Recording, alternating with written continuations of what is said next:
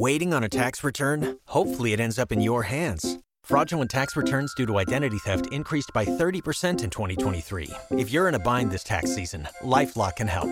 Our U.S.-based restoration specialists are experts dedicated to helping solve your identity theft issues. And all LifeLock plans are backed by the $1 Million Protection Package. So we'll reimburse you up to the limits of your plan if you lose money due to identity theft. Help protect your information this tax season with LifeLock. Save up to 25% your first year at LifeLock.com/aware.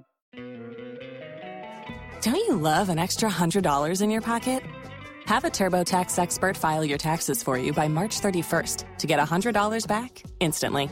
Because no matter what moves you made last year, TurboTax makes them count. That means getting $100 back and 100% accurate taxes, only from Intuit TurboTax. Must file by 3/31. Credit only applicable to federal filing fees with TurboTax full service. Offer can be modified or terminated at any time.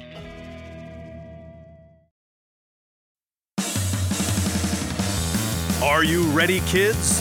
Get your parents' permission, check your mailbox, and grab your shopping cart. It's time for the Adventures in Collecting podcast. I'm Eric. And I'm Dave. Welcome to Adventures in Collecting, where we talk toy news, culture, and hauls, along with our journeys as collectors. Hello, everybody, and welcome back to the Adventures in Collecting podcast. What you are about to watch or listen, depending on where you're enjoying this from, is Dave's conversation with Chris Hardwick. So, comedian, TV personality. Chris is hosting the latest show from our friends at the Nacelle Company, Up for Auction, which is available now, streaming exclusively on the CW. But Dave got a couple minutes with Chris as he was making his rounds in the press junket for Up for Auction to talk about the show, to talk about collecting, and to talk about some of Chris's passions. So I'm going to shut up now. I'm going to kick it over to Dave and enjoy this chat with Chris Hardwick. And definitely make sure, especially if you're a Disney fan, you check out Up for Auction, available streaming now on the CW. Dave, take it away, man. Hey, Chris, how are you? I am very well. I'm very excited to talk about collecting. I am very happy that there's a show about it that we can talk about. Yeah, totally. So great segue into the first question. As we are a show about collecting, what are you currently collecting? What do you collect? So my wife and I are both collectors of stuff. My wife, Lydia, collects horror movie props. So she has some original Gremlins that she got from a Rick Baker auction. She has like a werewolf head that she got from The Howling. She's got some Chucky stuff. She's got I got her one of the Necronomicons from Ash versus Evil Dead. Oh, very cool. As a present one year, so she just loves horror movie props. I collect, I have a lot of stuff myself, like comedy movie props. So I have one of the Enchantment Under the Sea posters from Back to the Future that was awesome. Like in the hallway of the school. I have Rick Moranis's Dark Helmet from Spaceballs.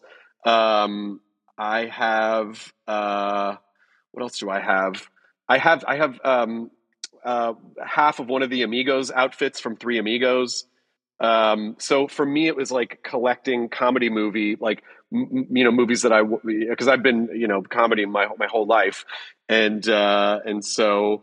For me, it was comedy. It was comedy movies stuff. I there are still things that I still feel like I need something from Ghostbusters, but I haven't found that thing yet.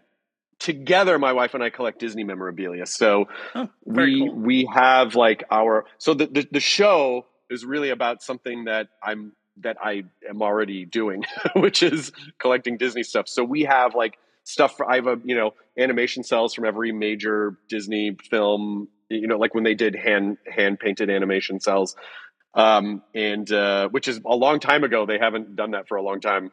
And I have a couple of stretching portraits from the Haunted Mansion, and so very cool. we just have like our collection is just like this really eclectic mix of horror and comedy and Disney stuff. Awesome. So we've seen you host many game shows, podcasts, talk shows, all sorts of stuff over the years. What makes hosting Up for Auction different for you? Well, it's a different type. It's not structured in the same way that, like, The Wall or Talking Dead was, where it's like, oh, there's, we're coming back from an act break. Here's an intro. We have to get through, this part of the show, and then we're throwing to a clip, and then we're doing this, and we're coming back, and we're going to commercial. It's not really structured in that way. It's like it's a docuseries format. So really, it didn't even feel like I was going to work. It was just like, show up, and then let's just roll the cameras, and then I get to look at all this amazing Disney stuff. The way the show is structured is it's very linear in terms of, chronological. It starts with me going to the warehouse and seeing like all the pieces that Mike and Janine Van Eaton own the gallery that put on this amazing, they do all the great Disney auctions, and getting to lift up tarps and getting to see pieces, it was very, archaeological in a way, and just kind of following. It's like, okay, they've got these pieces out of the tarps, they've cleaned them up, they put them in this exhibit. So for me, it was just like, it didn't really feel like hosting in a way, because I was just kind of experiencing this thing that I would have wanted to experience even if there was no show. So it was just kind of like getting a front row seat for this amazing process for something that I would have done anyway. Very cool. So you talked about having your own collection of Disney stuff and seeing all this really cool stuff in the archives in the warehouse. What was the most interesting thing that you learned or discovered about Disney parks, or even this Disney parks memorabilia, while making the show? And there are so many, of course, spoiler alert, but yeah. Well, of course, there's so many great things that I learned during the process of the show. And one of the things that the company that I made the show with, Nacelle, is phenomenal at is just finding out these bits of information and doing these really great, short bite-sized packages about them. Because they did the toys that made us, the movies that made us. They did Behind the Attraction for Disney Plus. Mm-hmm. The other two shows were for Netflix. And so they really infused a lot of that in this. And like, I didn't know that the movie Dumbo was fast-tracked and really helped kind of save Disney Studios. I think we all think of their movies have always made a ton of money, and not all of them have. Like in the early days, some were incredibly expensive, and maybe didn't make as much as we would have assumed. And what I learned from the show was the movie Dumbo really was a hit, and it really helped continue the Disney story. And there's a ton of stuff like that in there, it's just all full of, and also just getting behind the scenes information on how and why Imagineers designed things, the way that they did, and how they problem solved, and things that we think of as these are these really great artistic choices, and they were artistic choices that also solved engineering problems, so that's sort of the magic of the Imagineers. And and our show just has a ton of that. I mean, I would literally watch the show if I had nothing to do with it. And now, a word from our sponsors.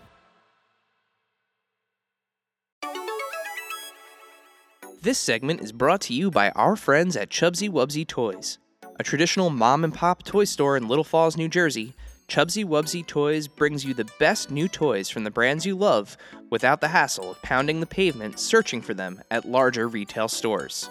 Visit them in person at their brand new home at 101 Newark Pompton Turnpike, Suite 1 in Little Falls, New Jersey, or online at chubsywubsy.com.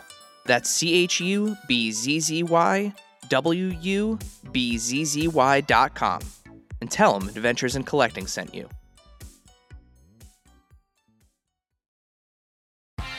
Are you thirsty?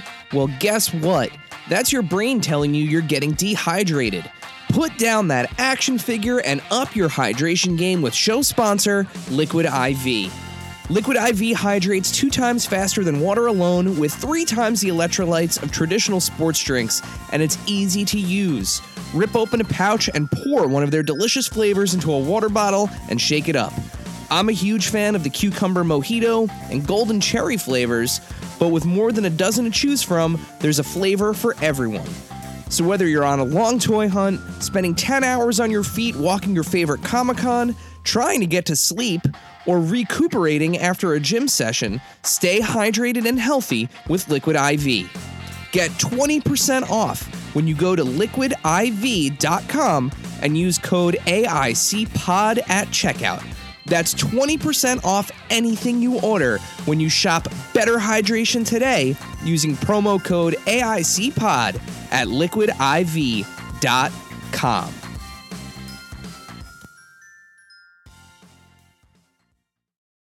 And now back to the show.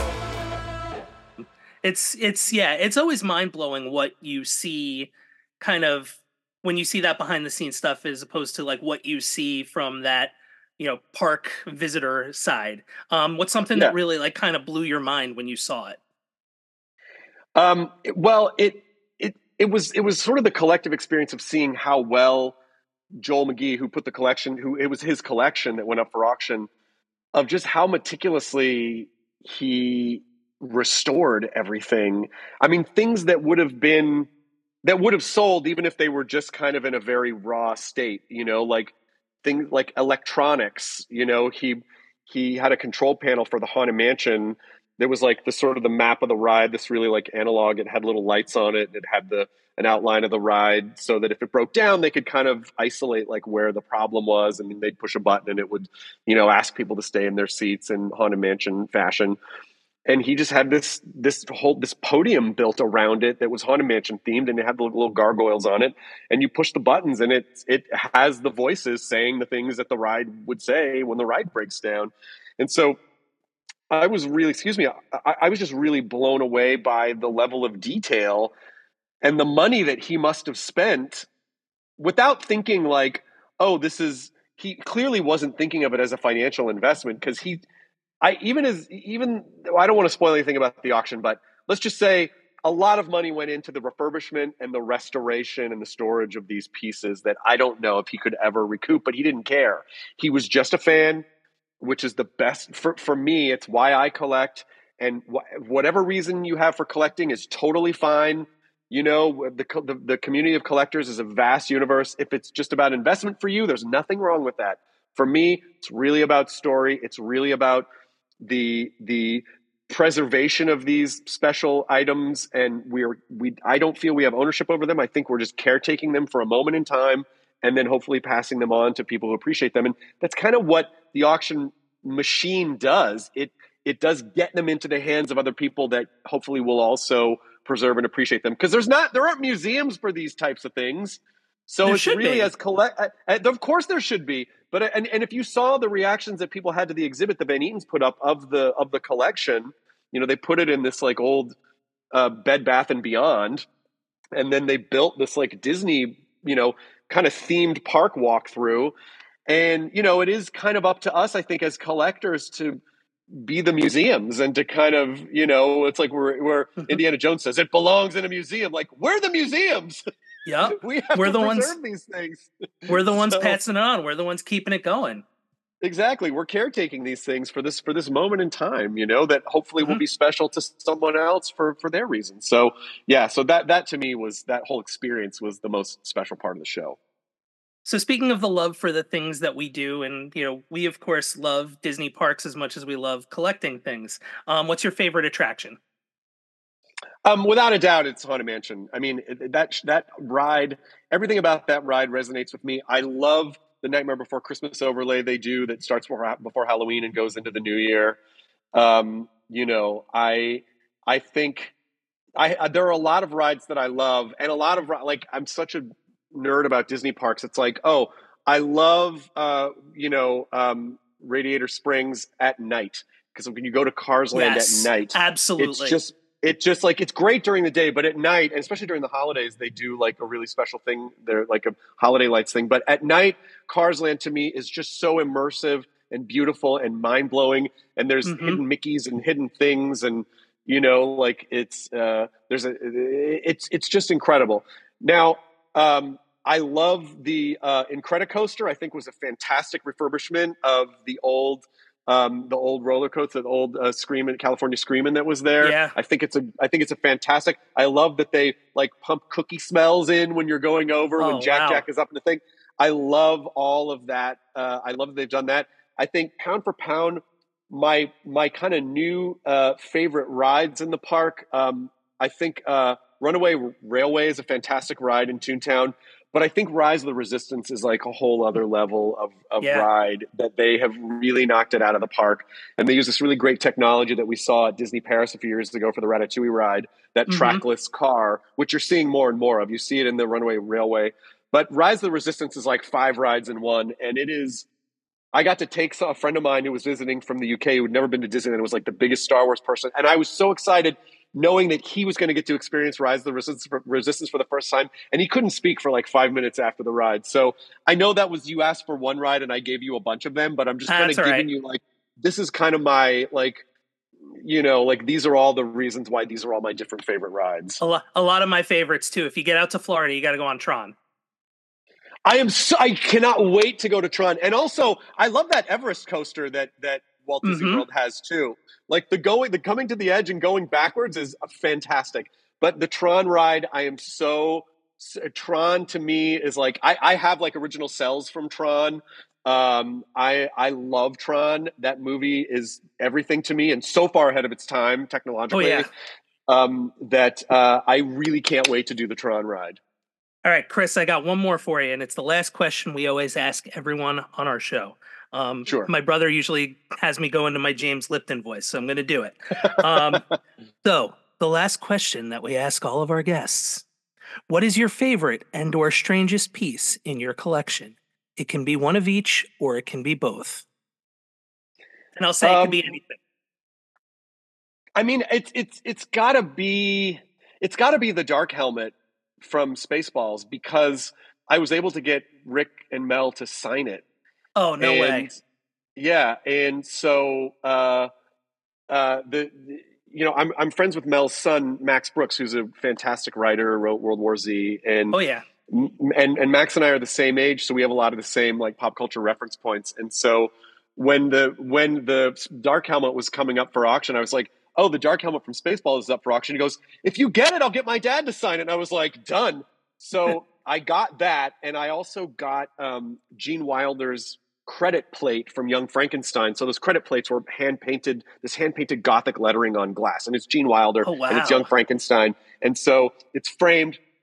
And so I go, oh, do you think your dad would sign this too? And he was like, sure, bring it. So we go to Mel's office and Mel is just like the greatest bundle of happy, positive energy. He's just wonderful, you know? And so I go in, this is one of the greatest, almost surreal experiences of my life. And he goes, what am I signing?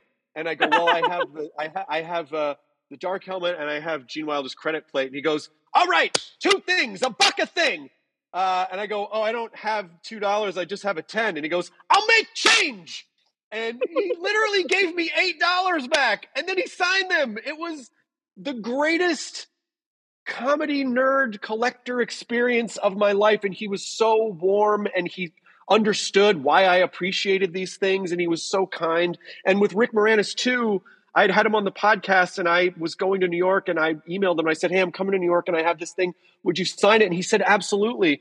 And he had this moment when he pulled it out of the box where he was like, wow, like it really brought back memories for him. And it was like, so that another long-winded answer, which I'm very good at doing, that experience for me, I know how lucky I am to have had that as a collector and as a fan, and I will cherish that forever. And I think that's why I have to go with the dark helmet from Spaceballs.